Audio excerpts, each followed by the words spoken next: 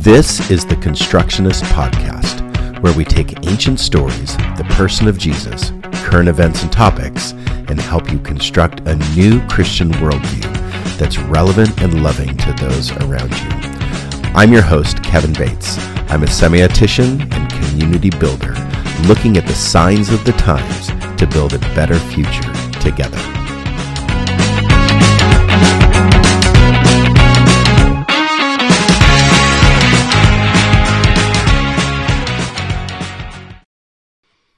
Well, good evening, everyone. You are tuned into the Constructionist Podcast, and tonight we are starting a new 8-part series on the body. Tonight's topic is called Constructing the New You, which is the start of the entire series, and we will be looking at the science, psychology, and spirituality of goal setting. So as the Constructionists, we desire for you to be able to navigate your life with a framework of a worldview that is relevant and loving to people. And part of this is getting your own house in order. So tonight is the start of that. If you can't figure out how to love yourself, it's really difficult to love others. That's kind of the premise that we are on. A great TED Talk, TED.com, to listen to as kind of a backdrop for this whole series, this 8-parter called The Body, is a TED Talk given by Dan Harris called The Benefits of Not Being a Jerk to Yourself. And so when you have time, in the show notes, that will be listed, the link to that, and you can listen to that at your convenience whenever you have time. So goal making is thought to be an unspiritual practice to the Christian world and old world thinking. We have lots of thoughts about that and how that is not true, but that is a thought out there that goal making, we are just a vapor and we use it daily to manage staff, to accomplish projects, and it is directly related to success. So in previous podcasts in this series, or in this podcast series that we've had, we've made mention that we want to deconstruct old ideas, and sometimes we don't move away from these old ideas into new ways of thinking and understanding. So it's easy to become like we reject. So we have this old adage, I want to be so different, I end up exactly the same. So if we don't know where we're headed, if we don't have a goal, if we don't have a vision, if we don't have a pinpoint, crystal clear idea sometimes of where we're headed, we wander off the trail and we end up lost, like whacking the trees in a forest without a compass. So this is why resolutions sometimes don't work. They many times don't have a framework. They many times don't have a goal-oriented framework setting around them. They're just decisions that we make. There's something that we don't want to do anymore, or we want to start doing something, yet there's no framework around it. So tonight we're going to try to give multiple frameworks. You can pick and choose which one you like, and we're going to pack it with science, psychology, and spirituality as a pathway forward, so you are not without that compass in the forest. So this is our thinking space where we want to spend time thinking about relevant topics that have lots to do with our culture and our lives and where we're at. And so we're presenting ideas and thoughts. And tonight we are making the best attempt to explain a very practical idea in an 8-part series and the theologies to it to live by. So tonight we are goal setting. Constructing the new you has to do with goal setting. Constructing the new you has to do with addressing our habits and toxic behaviors. That's next week. Number 3, the third week is going to be on self-image and beauty. The fourth week is fitness and nutrition, and we are hoping to gather some special guests to be on our show, and so we're going to do that over the next several weeks, and we're going to keep you updated on who's going to join us. The fifth week, spiritual practice and meditation, is proven to change our psyche, our mental health, and also help us to accomplish and be successful. Also, healthy relationships, mental health, and then something we often neglect almost daily is rest. And so rest is an important idea and practice to implement in our lives to construct a new you with the body. So that is our 8-part series, and I'm looking forward to setting it outright with goal setting and making sure that we can have a framework of goal setting so that when we talk about these other topics or talk about these other subjects, that we are able to put some feet and some building blocks to them. So you can support us in several different ways. Of course, financially, you can support us by following the link in the chat or show notes or on our social media platform to our website. Financially, you can give to resonatecc.com under the Give tab. But most importantly, we want you to listen and interact with us. And so our chat box is open.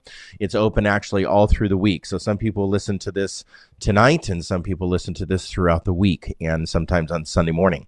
So we want to leave that open. You can make comments in the chat box and we will respond and interact with you. But tonight is live, so we are going to interact with you live as you make comments with us. And this helps us to better learn, to understand where you are, to grow together, being better together. That's what we're about. And during these times where we deal with new stresses, new anxieties, new pressures of life, where we have to construct a new self. And so that is our hope starting tonight with the body.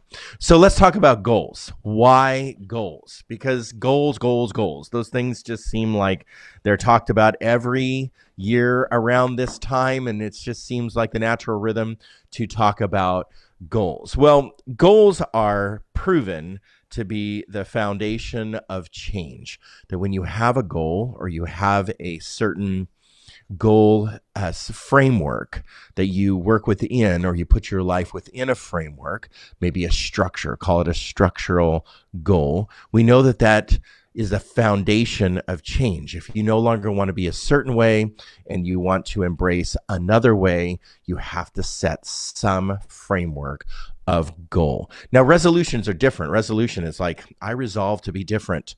Right? That's like a decision. It's sometimes a weak decision. I'm going to make 10 resolutions this year. But a goal is different. It has a structure to it. It has reward to it. Well, you heard that word, right? When you accomplish it, you get something out of it. It's on a time frame. It's very structured in itself. And so this is why goal setting and the goal framework is connected to success. And so if you want to have a successful, let's say, financial outlook on your life, or you want to have a successful marriage, you want to have a successful parenting plan, you want to have success in certain areas of your life, in your spiritual life, goal setting is the best way to achieve the possibility of success in your life. Now, we know that life gives us a mess. But when we have goals in place and a framework of goals, we know that we can face those messes better and navigate through the change better if we have a structure and a very clear view of where we're trying to head in the future. And honestly, I like to talk about this every year. I like to talk about it at the beginning of the year. I start asking my friends, a month ago, what's your goal? What are your goals? Some people will say, I want, one person basically said they wanted a body of a bodybuilder. That was their goal. And I just, not jokingly, because they're pretty small in their frame. And I'm like, in my mind, I'm like, you got a lot of work to do, but that's their goal, right? That's what they want to do. And so they're going to hit some weights here in the gym. So some goals seem very narcissistic. Some goals seem very self-centered. Some goals seem very just about me.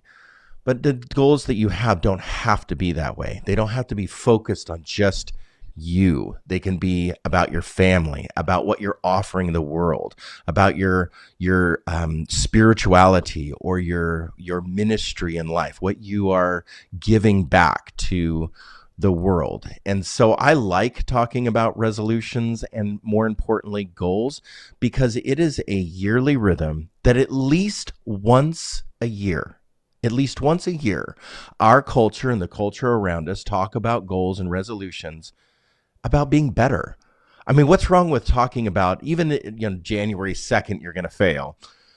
What's wrong with talking about being better at least once a year? right? At least once a year we talk about, once a year we give gifts. There's nothing wrong with that either.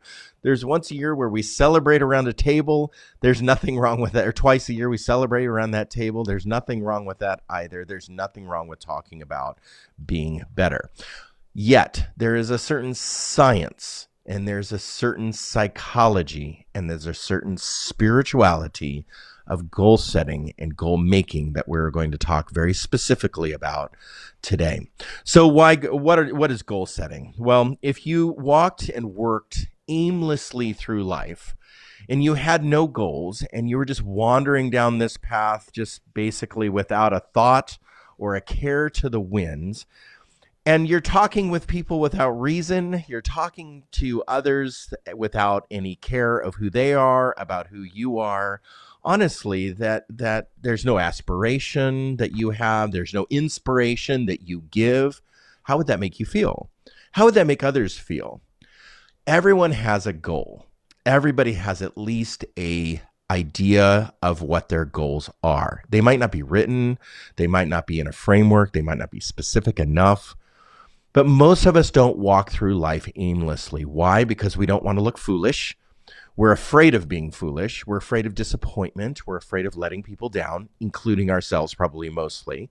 So we have a fear, but we also have our brains are designed to actually, and our cognitive function, our executive function is designed to put our future together. And so that's what we're going to talk about today with the science of goal making.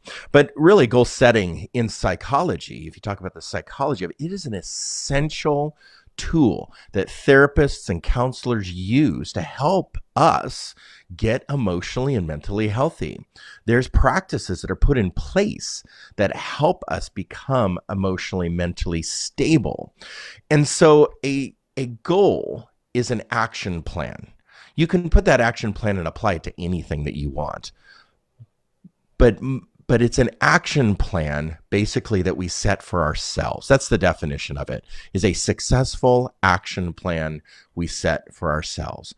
And goal setting, or a goal in general, is a help tool. It's a tool that helps us make the right moves in life, at least to our understanding and our hope, that we make the right moves at the right time, in the right way, with hopefully the right ethical motive.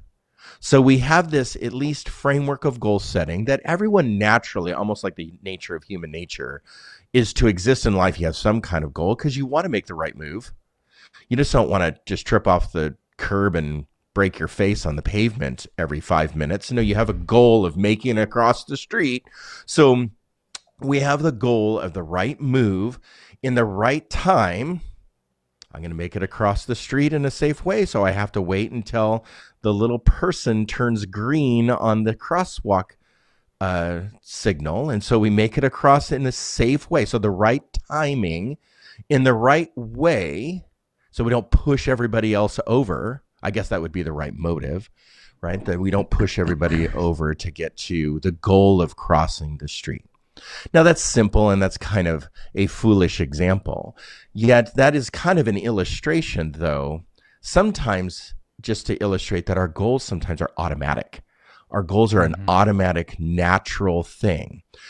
Yet science and psychology proves that, well, science proves that they're a natural thing, but psychology proves that if we would put together a goal framework, we can accomplish much.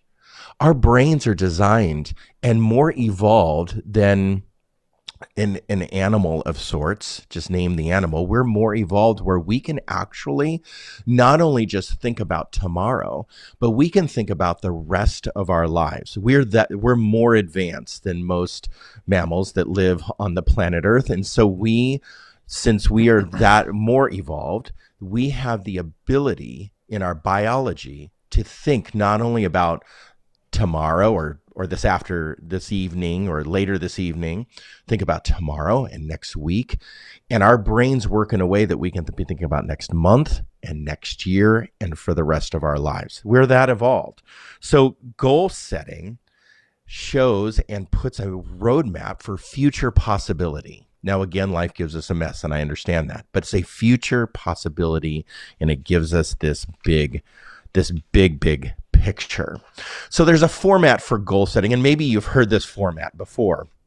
But the format for goal setting is the SMART goal, right? And you maybe took this class on leadership or took this class on getting your life and getting your crap together. But the format of goal setting, there's different structures to it. Just really quickly, because a lot of you have heard this before and you're sick and tired of it.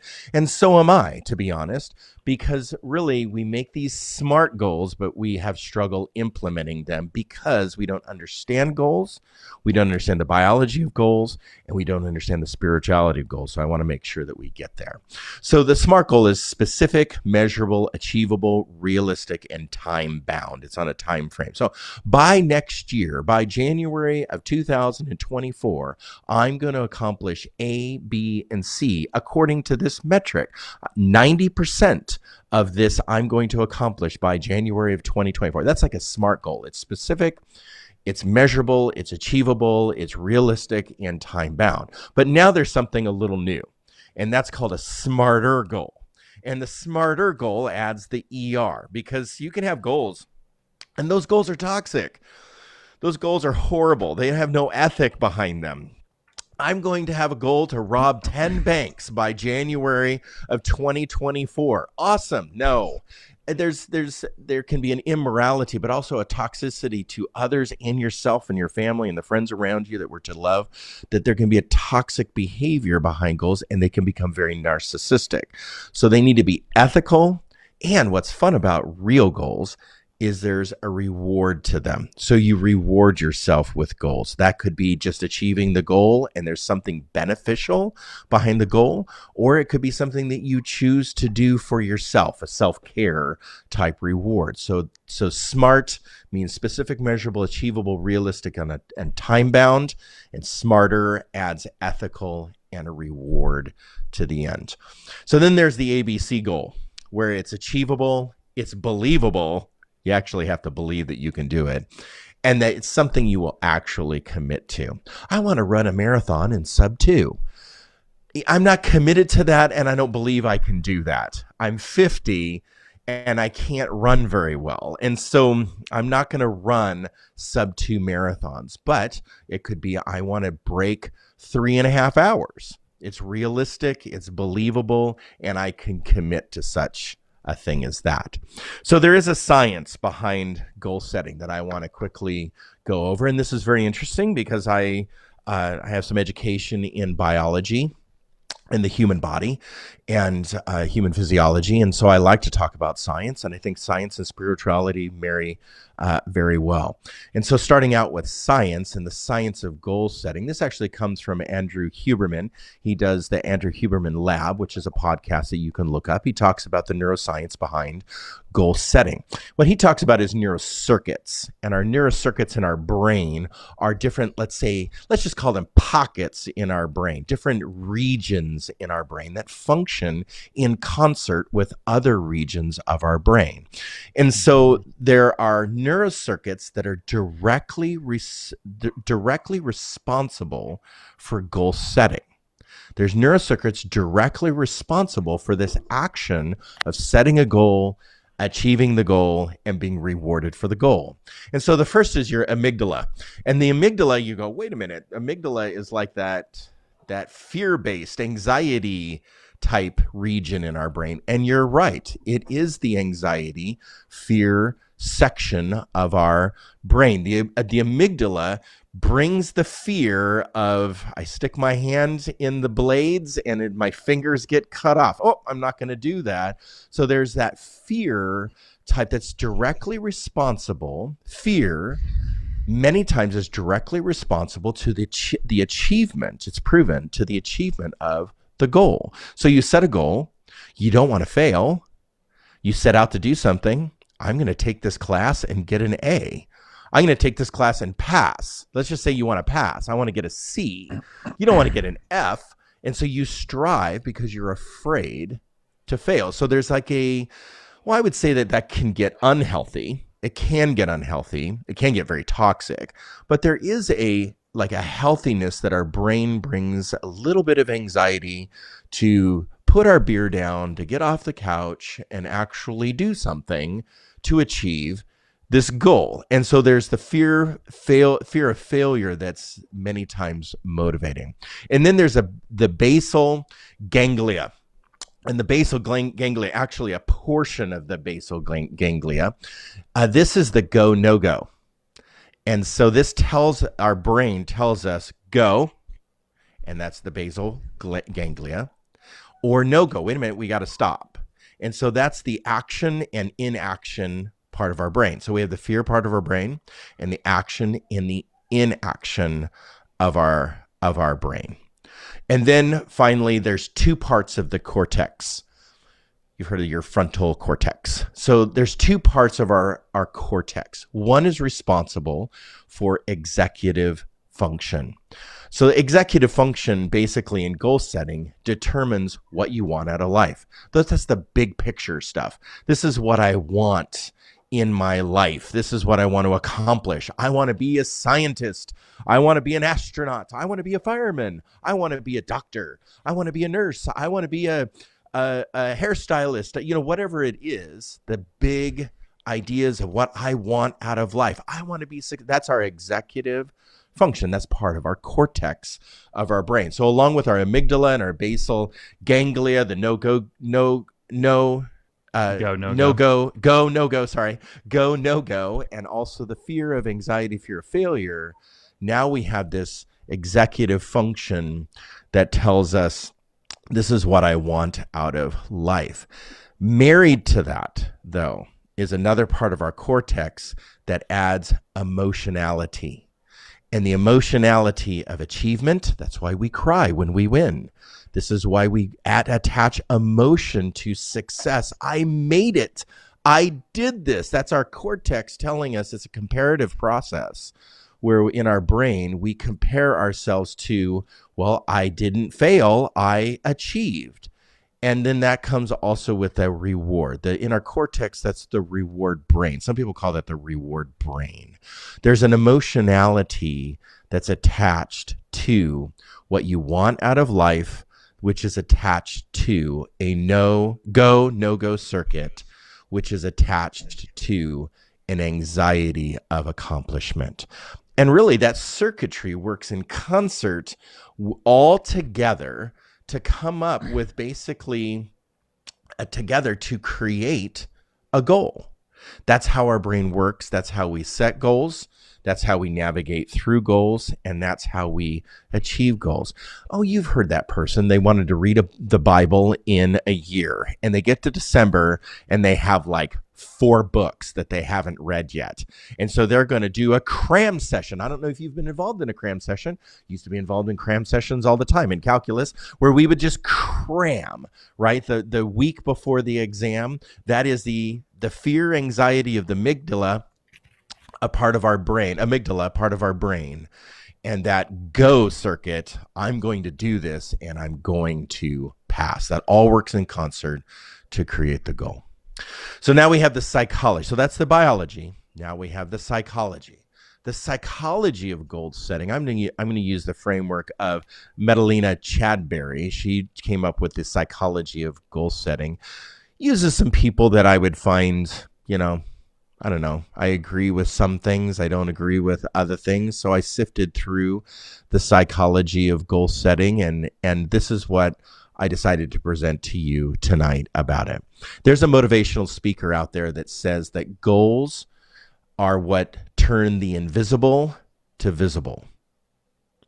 Goal setting and the goal and achieving the goal is turning the invisible to the visible, invisible to the visible. And I really like that, because when we just have this dream about, I want to do this, or I want to be this, or I want to give to God this way, or do for my family this way, or whatever, I want to become this or that. Basically, the psychology behind that is you're trying to take something invisible, just a thought, and you're trying to manifest it in reality. So goal setting, though, you can't just have an idea and then have it happen. Goal setting and the actual practice of goal setting, you have to train your brain to do it. You're not going to just wake up and all of a sudden be this goal setter and achieve all these goals in the next quarter.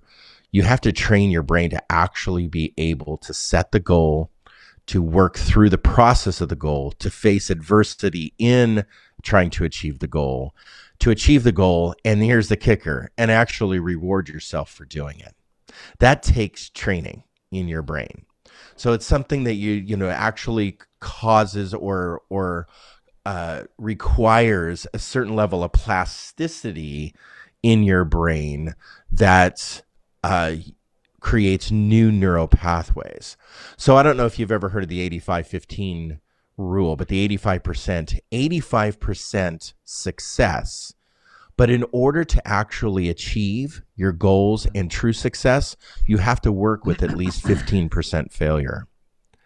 Because at failure, that's when your brain is more apt to learn and be plastic and to change and create new neural pathways. It's at failure, when you're not achieving what you thought you would achieve, that's when you are able to learn the most. That is when you're able to set new neural pathways. That's when you're able to set new direction and course correct, right? I turned the wrong way, course correct, and you're able to actually do that. You're not headstrong at that point. You could be sitting there on the couch feeling like a total shamed failure, and you're saying, now what do I do? And you're able many times through help, through community, through counseling, therapy, you're able to come up with a solution to that. What do I do next? And it's because your brain is able to learn. So determining what I want, though, that executive function in the psychology of goal setting, determining what I want challenges really everyone. It sounds like a selfish endeavor, but honestly, coming up with what you want out of life is an important exercise that challenges everyone. There was years ago, I took a leadership conference down in Nevada, and I was down there in the desert, and we were all in this beautiful retreat center. And some of these people that were at this retreat, this leadership conference, they were very high CEOs, very high executives in major companies that many of you would recognize the names. And so here we are all together, and we're in this room, and we have this instructor, and he is literally at the top of his lungs communicating and asking what we wanted out of life. What do we want? And each of us had to communicate back what we wanted out of life. And I can tell you that I don't care how much education you have. I don't care how much experience you have. If you're the CEO of the world, right? You're sitting there in front of somebody specifically pinpointing, crystal clear, asking you what you want out of life. That is a challenging question. Why? Because we don't spend time thinking about it. We don't spend time developing it and nurturing it in our lives. And so that is one idea that I want to emphasize. I can tell you that I watched a CEO of a major company on the floor in tears because they could not figure out what they wanted out of it. They're CEO of a major company, like multiple six-figure digit income, that they had everything they wanted, beautiful house, wonderful family, children, cars, just everything that they ever dreamed financially. And really, I mean, they were just like very emotionally intelligent, very strong in personality and leadership skills and all these things. And they could not answer that question. And they literally fell apart just at a mess, a mushy mess on the floor. Why? Because it's a very difficult question to answer. But it's essential to goal setting. You have to figure out what you want. You have to answer that question. What do I want here? What do I want with my family? What do I want to be known for? What do I want to implement? You have to be able to answer that question. So goals are... Just start with the end in mind. Yes, so we're going to cover that here in just a minute. So goals are associated with success. Goals involve our values as well. And so goals are associated with success and involve our values. So really, if you value something very meaningful and giving and generous and loving and spiritual and Jesus-like and whatever value you hold, if you hold a value, your goal will be attached to that value. So is it a selfish exercise? Is it a selfish exercise that I want to be a great dad for my daughters? Of course not. I mean, that's not a selfish, I guess it would be a self-actualization exercise, but it's not a selfish exercise. So, but goals also ground us in reality. And so goals that are practical are like reality checks. I'm here and I don't want to be here and I want to be somewhere else. And so you start evaluating your shortcomings, your abilities, what you're good at, what you're successful at. And that's a call to a reality check. So if you're trying to set goals, it definitely binds you to reality. I don't have the education for this. I need the education for this. I don't have the skill for this. I need the skill for this. So there was a time that I wanted to learn to be a better manufacturer. I wanted to learn processes. I wanted to learn systems of operation. So I got Six Sigma certified. I didn't have the skills to implement at some of the cafes that we have of production. I wanted that production skill. So I went and got it. It was a tool that now I look through the Six Sigma lens when I see manufacturing and production. So I just walked basically one of our suppliers through their warehouse and just kind of had that Six Sigma mind where process flow and efficiency of production. So goals are definitely, they ground us in reality of what we need in order to accomplish them. So goals also, though, are a self-evaluation, and that's married to that previous one. It's a self-evaluation. It's an indicator of if we're accomplishing something, it's an indicator of our success, and also vice versa. If we're not accomplishing something, it's an indicator of where we're falling short. I'm really careful about using the word failure, that it's where we're falling short and where we're successful. It's an indicator of self. So CBT, cognitive behavioral therapy, they use DBT also, diabolical behavioral therapy, cognitive behavioral therapy, all use goals. I'm down. I'm down too. Are we good? A little slow. Something happened.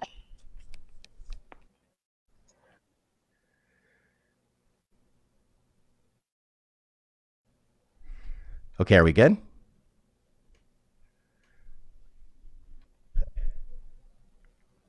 Possibly.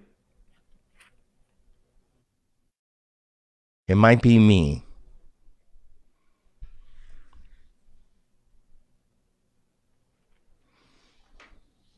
Okay. Well, let's turn it back over to you. Oh, there we go. Are we back up? I think so. I think so. All right. Hopefully somebody. Hopefully somebody. Okay, so cognitive behavioral therapy and dialectical behavioral therapy, thank you, DBT and CBT, use goals in order to make progress in our mental health. That is what those two therapies use. They use goals for mental health. Also personal development plans, PDPs, whether it be in your education or whether it be at work, PDPs use goals that are very specific, clear, to help us achieve success in the context in which we are placed. And so whether it be a therapy, whether it be two kinds of therapy I just mentioned, or whether it be a PDP plan in your workplace or in your educational place, that goal setting is a specific technique. So the world uses it.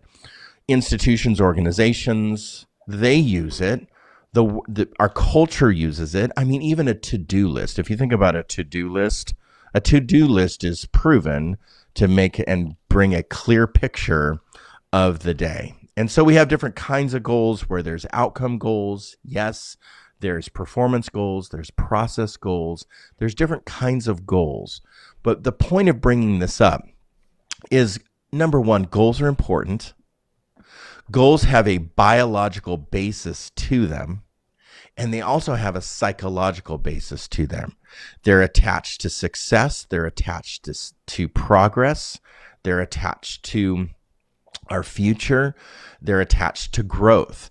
And they're attached to growth in our mental self, physical self, emotional self.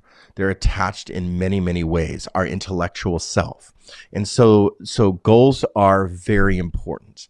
And that's the emphasis of the body that we want to bring first, is in order to achieve other things that we're going to talk about, you have to have a groundwork in goal setting and what goal setting is in order to accomplish these other things. Okay, so if you want to, Rob, put up that diagram. This is my last idea. There's goals that the author Nowak in 2017 basically says that goals serve these purposes. They enlighten us, they encourage us, and they enable us in a healthy way. Not enabling, but they enlighten us, they encourage us, and they enable us. So enlightening us means they provide meaningful insight into our lives, into our abilities, also into our weaknesses. And they help us prioritize our lives so that the goal can be achieved. But they also encourage us. It provides motivation. It provides courage. It provides implementation skills and how to do that. And if we execute it properly, it's encouraging to see ourselves successful. And also then it enables us. So goal setting enables us to achieve balance. Goals enable us to achieve a balance between real and ideal in our lives, between what is reality and what is maybe beyond reality, but maybe we could work on achieving a beyond reality. But implementing goals, I think we gain self-confidence, we gain achievement, and ultimately we gain a reward system in our lives, that we end up self-caring. We care about self. And if you look at that chart, you can see that goal setting enlightens us, encourages us, and enables us to do great things. Yet the church, here's the negative, the church has downplayed goals. In the old school system, the church has definitely downplayed goals. There's a practice of spirituality that goals are unspiritual. And so the theories of goal setting, you can remove that, Rob, thank you. The theories of goal setting, there's lots of theories that seem very carnal.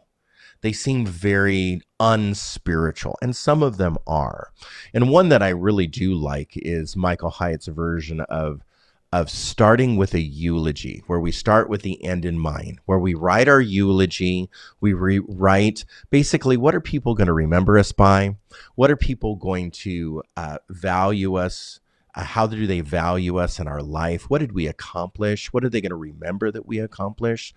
And what do you want to do all the way up until the day you die? That's like the eulogy. He has you write the eulogy, and then he has you work backwards. So this decade, what do I want to accomplish? If that is what I want to be remembered by, what do I want to accomplish? There's another gentleman by the Peter Attia that kind of does the same thing, where he does the Centurion Decathlon. And the Centurion Decathlon is come up with 10 things that you want to do or to be known for by others. Like, what do you want to do and be known for at 100 years old? If you live to be 100, do you want to be able to pick up your great-grandkids off the floor? Then you better, work on some strength exercises now. Do you want to be valued as do you want to be remembered as a schmuck, or do you want to be remembered as a nice, kind, loving person? You just put those goals out there at 100. This is what I want. This is what my decathlon this is what I want it to look like, keeping the end in mind.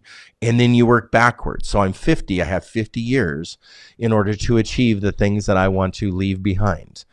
And that is what those two it's very motivating. But I like that framework because it does use that keeping the end in mind.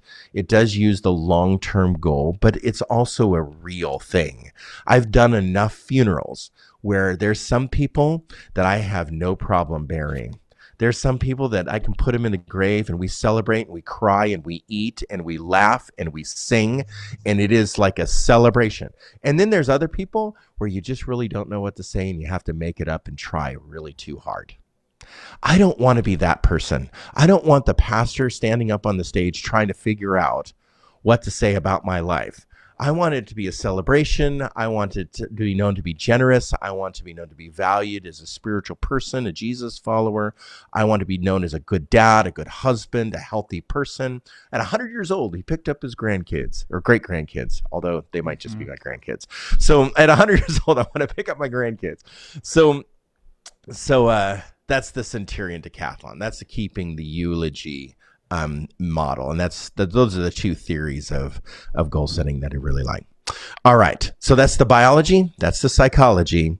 And Jake and Sharia, Beth is Jake's wife's name. Jake and Sharia are going to talk about the spirituality of goal setting. Okay. Can I start? Yes, please. All right. So like Kevin was saying at the beginning, some people have this idea that goals and goal setting is unspiritual. And I think there's a couple reasons that we get there. We see verses in scripture sometimes like Proverbs 16:19 that says we can make our plans, but the Lord determines our steps. And so some people take that to mean that having a plan just isn't very useful at all. I think there's also another stream of thought within Christianity that requires a certain amount of spontaneity in order to allow the Holy Spirit to move. We got to be able to follow the Spirit. So if we have a plan that's going to be too rigid, we got to go where the Spirit leads us. Mm-hmm. And something that I wonder about is whether this idea towards goals being pointless or unspiritual is also like a COVID response, because we experienced so much disruption in our lives that made it difficult to plan the next day or the next month or the next year. So you're saying there's like you see a resurgence of that mentality? I think maybe, yeah. Yeah. Mm-hmm. Yeah. I mean, I definitely see it in myself. I get asked if I want to go back to teaching and like, I have no idea. How am I supposed to answer that? Yeah. You know? So I do think there's validity to feeling that way. Mm-hmm. And I do think that goal setting is still useful, and we can find areas of life where we can set goals even if we don't know what we want our career to be.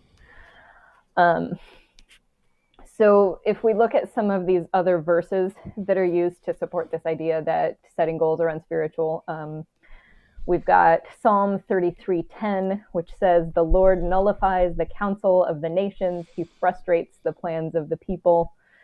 We've got James 4:13 through 15. That's the one where it's saying, don't say tomorrow you're going to do this and that or whatever. You know, instead, if the Lord wills it, then maybe we'll do this thing. And what I see in these passages isn't so much an antagonism towards goal setting. I think it's more about maintaining a spirit of humility rather than one of pride, which I think is certainly a theme throughout the Bible. And so I think the idea is make a plan and have the humility to know that it doesn't always work out. Sometimes you have to change plans. But if you don't have a plan, how are you going to get started? You're not going to know where you're going. Right. Right. And then when it comes to that idea that we need to be spontaneous so that the Spirit can move.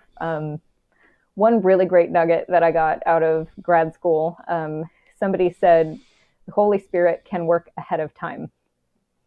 Mm-hmm. So like maybe in that planning, in that goal setting, the Holy Spirit was present then too, saying, yeah, that's a good idea. Let's plan for that. That's awesome. I do love that because I and we set a calendar every year, a liturgical calendar. That's what it used to be called. So we set a liturgical calendar, the rhythm of the church, the faith community that we are a part of and lead and teach at and such. And so a lot of people like podcasts as well, isn't it? Yeah. So some people don't necessarily, they have an uncomfortable feeling when you say, oh, I've planned out the entire year. Right. And they go, oh, but aren't you leaving room for the Holy Spirit to lead us? And what it's like, if well, of something course. comes up? Yeah. Yeah. What if something comes up? What's going to come up? Of course I'm going to change. Yeah. Somebody said to me, or I was reading something, somebody said, you can continually plan to have a flat tire in the middle of nowhere, or you can just save your money and buy new tires. So I think that sometimes our leading of the Holy Spirit is, oh, I'm not going to plan anything, or I'm just going to plan for that, that one, messy event or whatever. But I'm not going to just plan to save money for tires. I'm not going to plan a goal. So.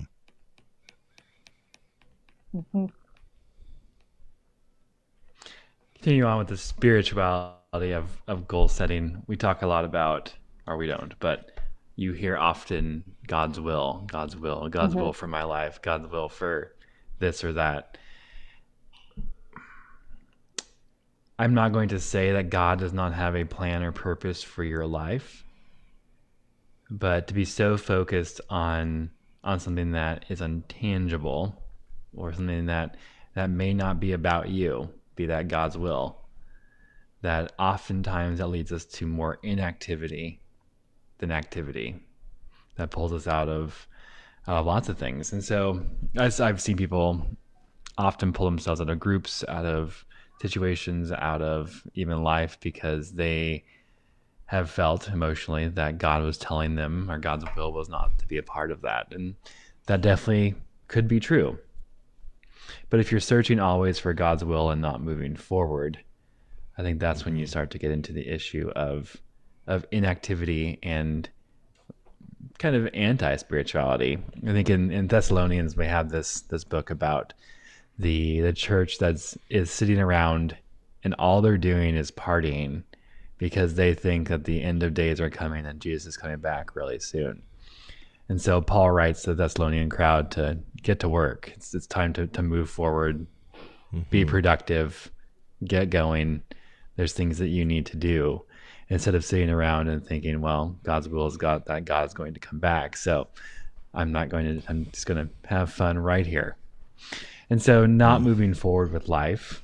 And there's a parable out there that oftentimes people take as what you're given in life, you have to make the most of.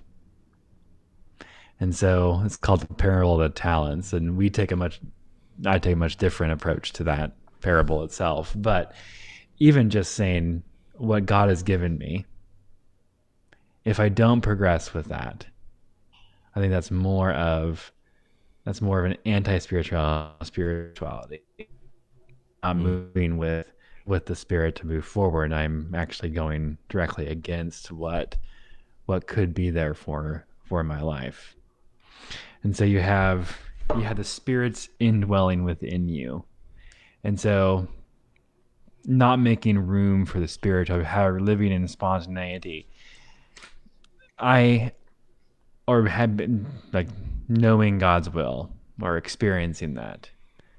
I want to know that my life is so connected with the Spirit, with God, that my will, what I want to do, what I want to accomplish and be, is what God desires, what God's will is, what God's will, because the Spirit is indwelling within me and pushing me towards that direction.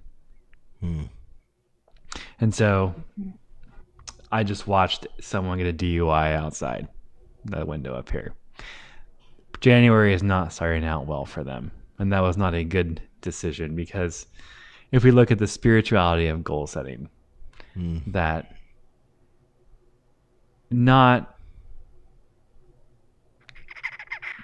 goals affect everything. Plans, events affect everything. That spirituality just can't be separated from the physical, emotional, the psychological, the biological. Spiritual is in that. So do you think that God's will is limited? Explain more what you mean by limit. Well, you take the stance that maybe the will of God is seen in Scripture, right? So some people believe that the will of God is only seen in Scripture.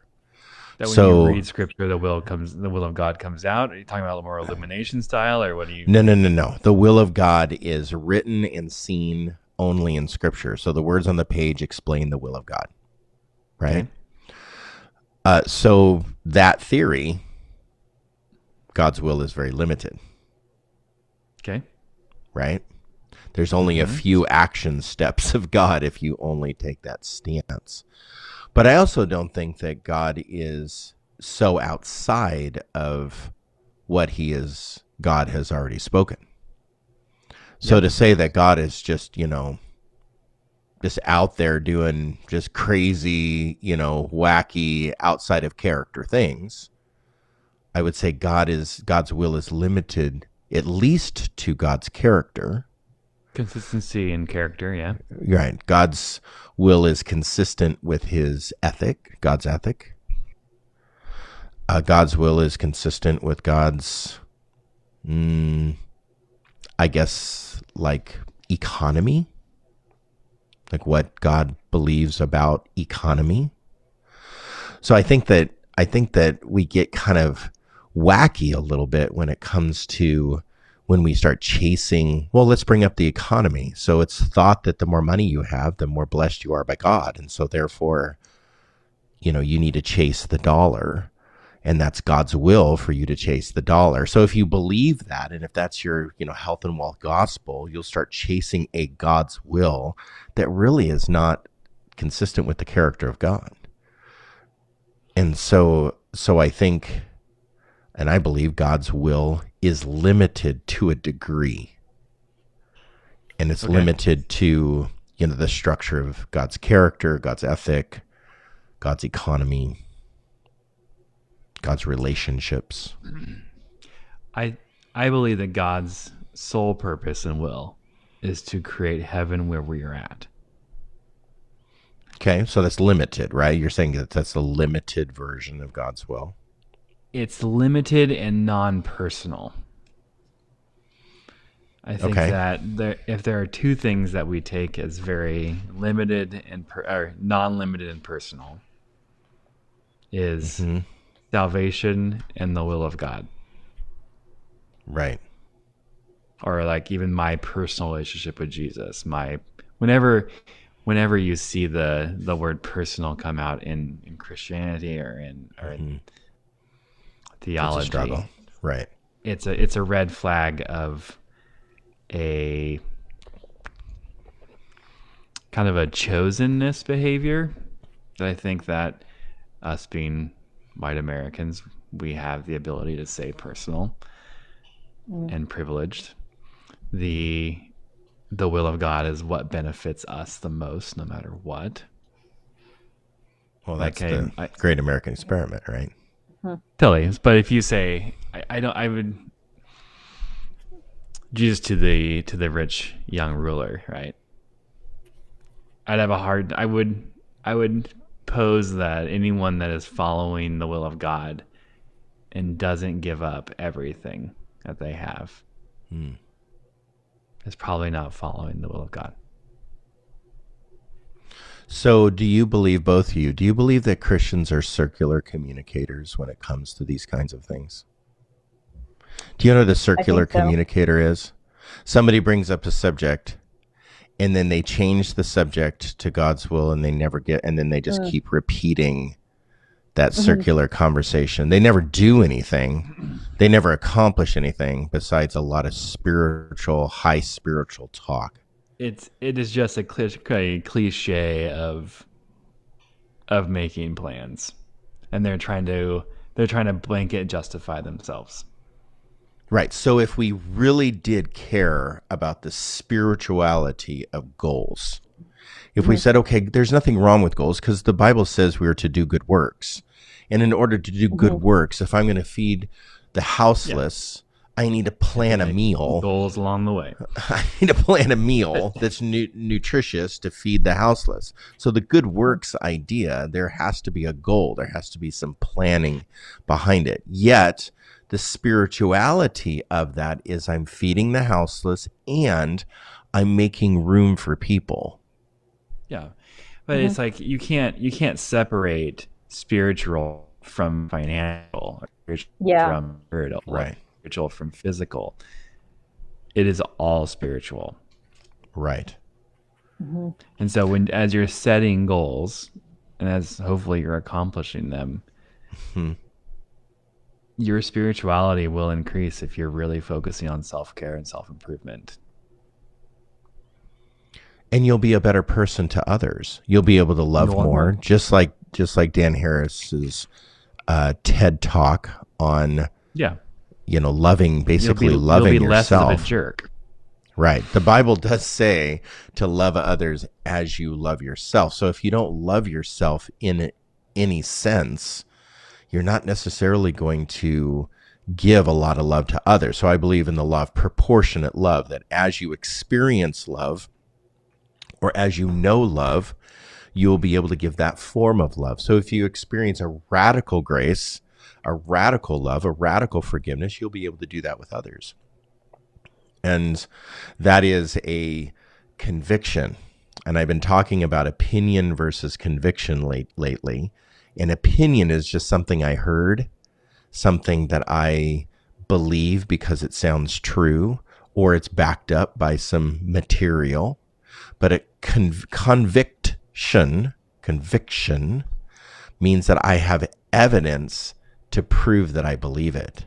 So like a judge stands before a convict, they are convicting them based on an evidence that they believe that they're guilty. So what am I guilty of? I'm guilty of experiencing whatever that is that I have conviction over. So if I actually have conviction, I have proof in my life that shows that I have the authority to believe it. Now I can believe it and have an opinion, but I don't necessarily have conviction. And so that goes to the goal setting idea, and the spiritual idea of goal setting is putting ourselves in places that we are doing good works into the world, and we actually have conviction because we're experiencing the movement of the Holy Spirit because we're doing good works in the world. I think that if we're just sitting up on some mountaintop for the rest of our lives, Jesus went to lonely places to pray, but not Jesus's whole life. And so there's times for that, but just stoving up yourself in the middle of nowhere trying to listen for the will of God is probably not necessarily where we need to be. It's this odd asceticism that is entered into, I think, and I'm not sure if it's evangelical. I really haven't done that much research about where the personal will of God has come from. Mm-hmm. I don't think there's any early writings which talk about the personal will of God. And I can't think of any New Testament passage which even talks about the personal will of God, God's will for my life. Right.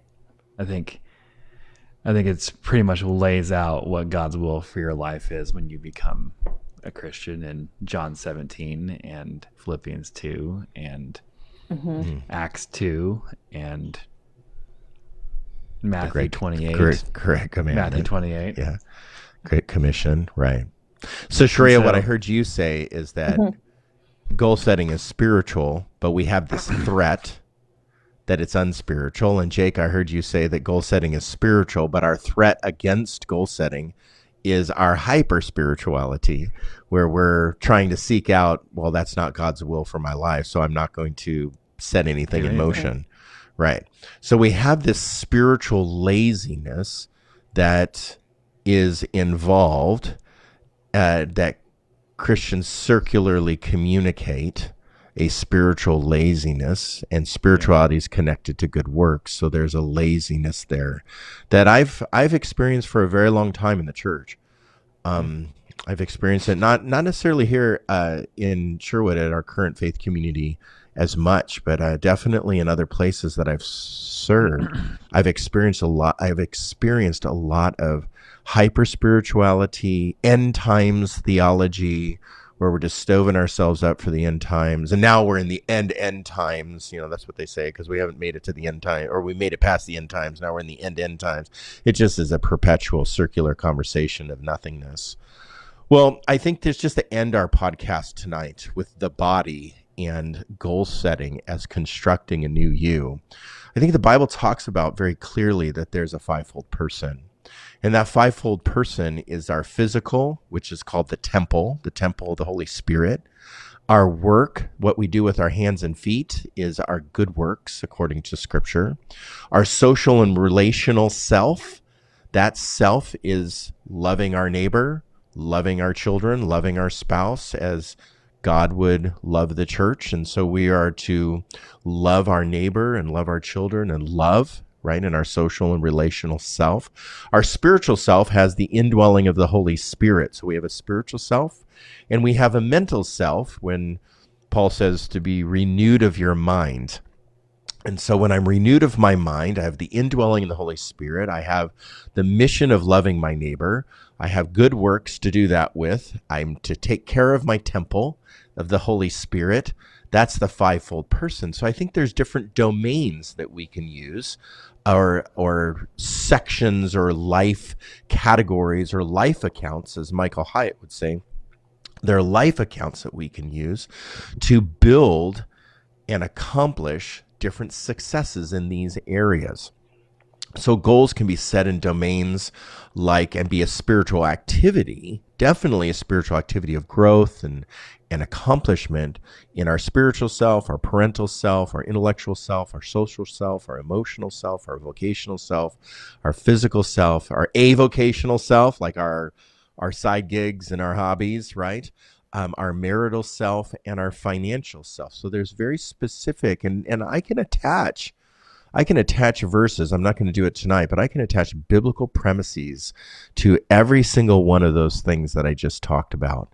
That we have a mission and a commission to those. We have commandments and words of God that you can attach basically to each one of those to give a biblical understanding, but let's just say a spiritual understanding that we have the opportunity to grow, we have the opportunity to accomplish and progress, and the biology and the psychology of self tells me that goal setting is attached to those accomplishments, progress, and success.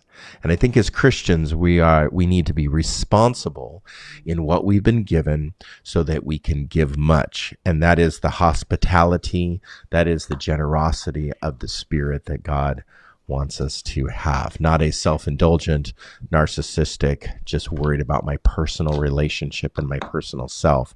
But ultimately, our goal is to give to the world that is around us the love that God has given us. And so with that, thanks both of you, Jake and Sharia, for joining us tonight and being a part of this discussion. Our first part of constructing the new you in the body and goal setting. Next week, we're going to talk a little bit more deeply on constructing the new you. And next week is going to be about toxic behaviors and habits. And so we're going to move into that next section next week. We hope that you join us. And with that, thanks both of you again, and good night, everybody. Good night.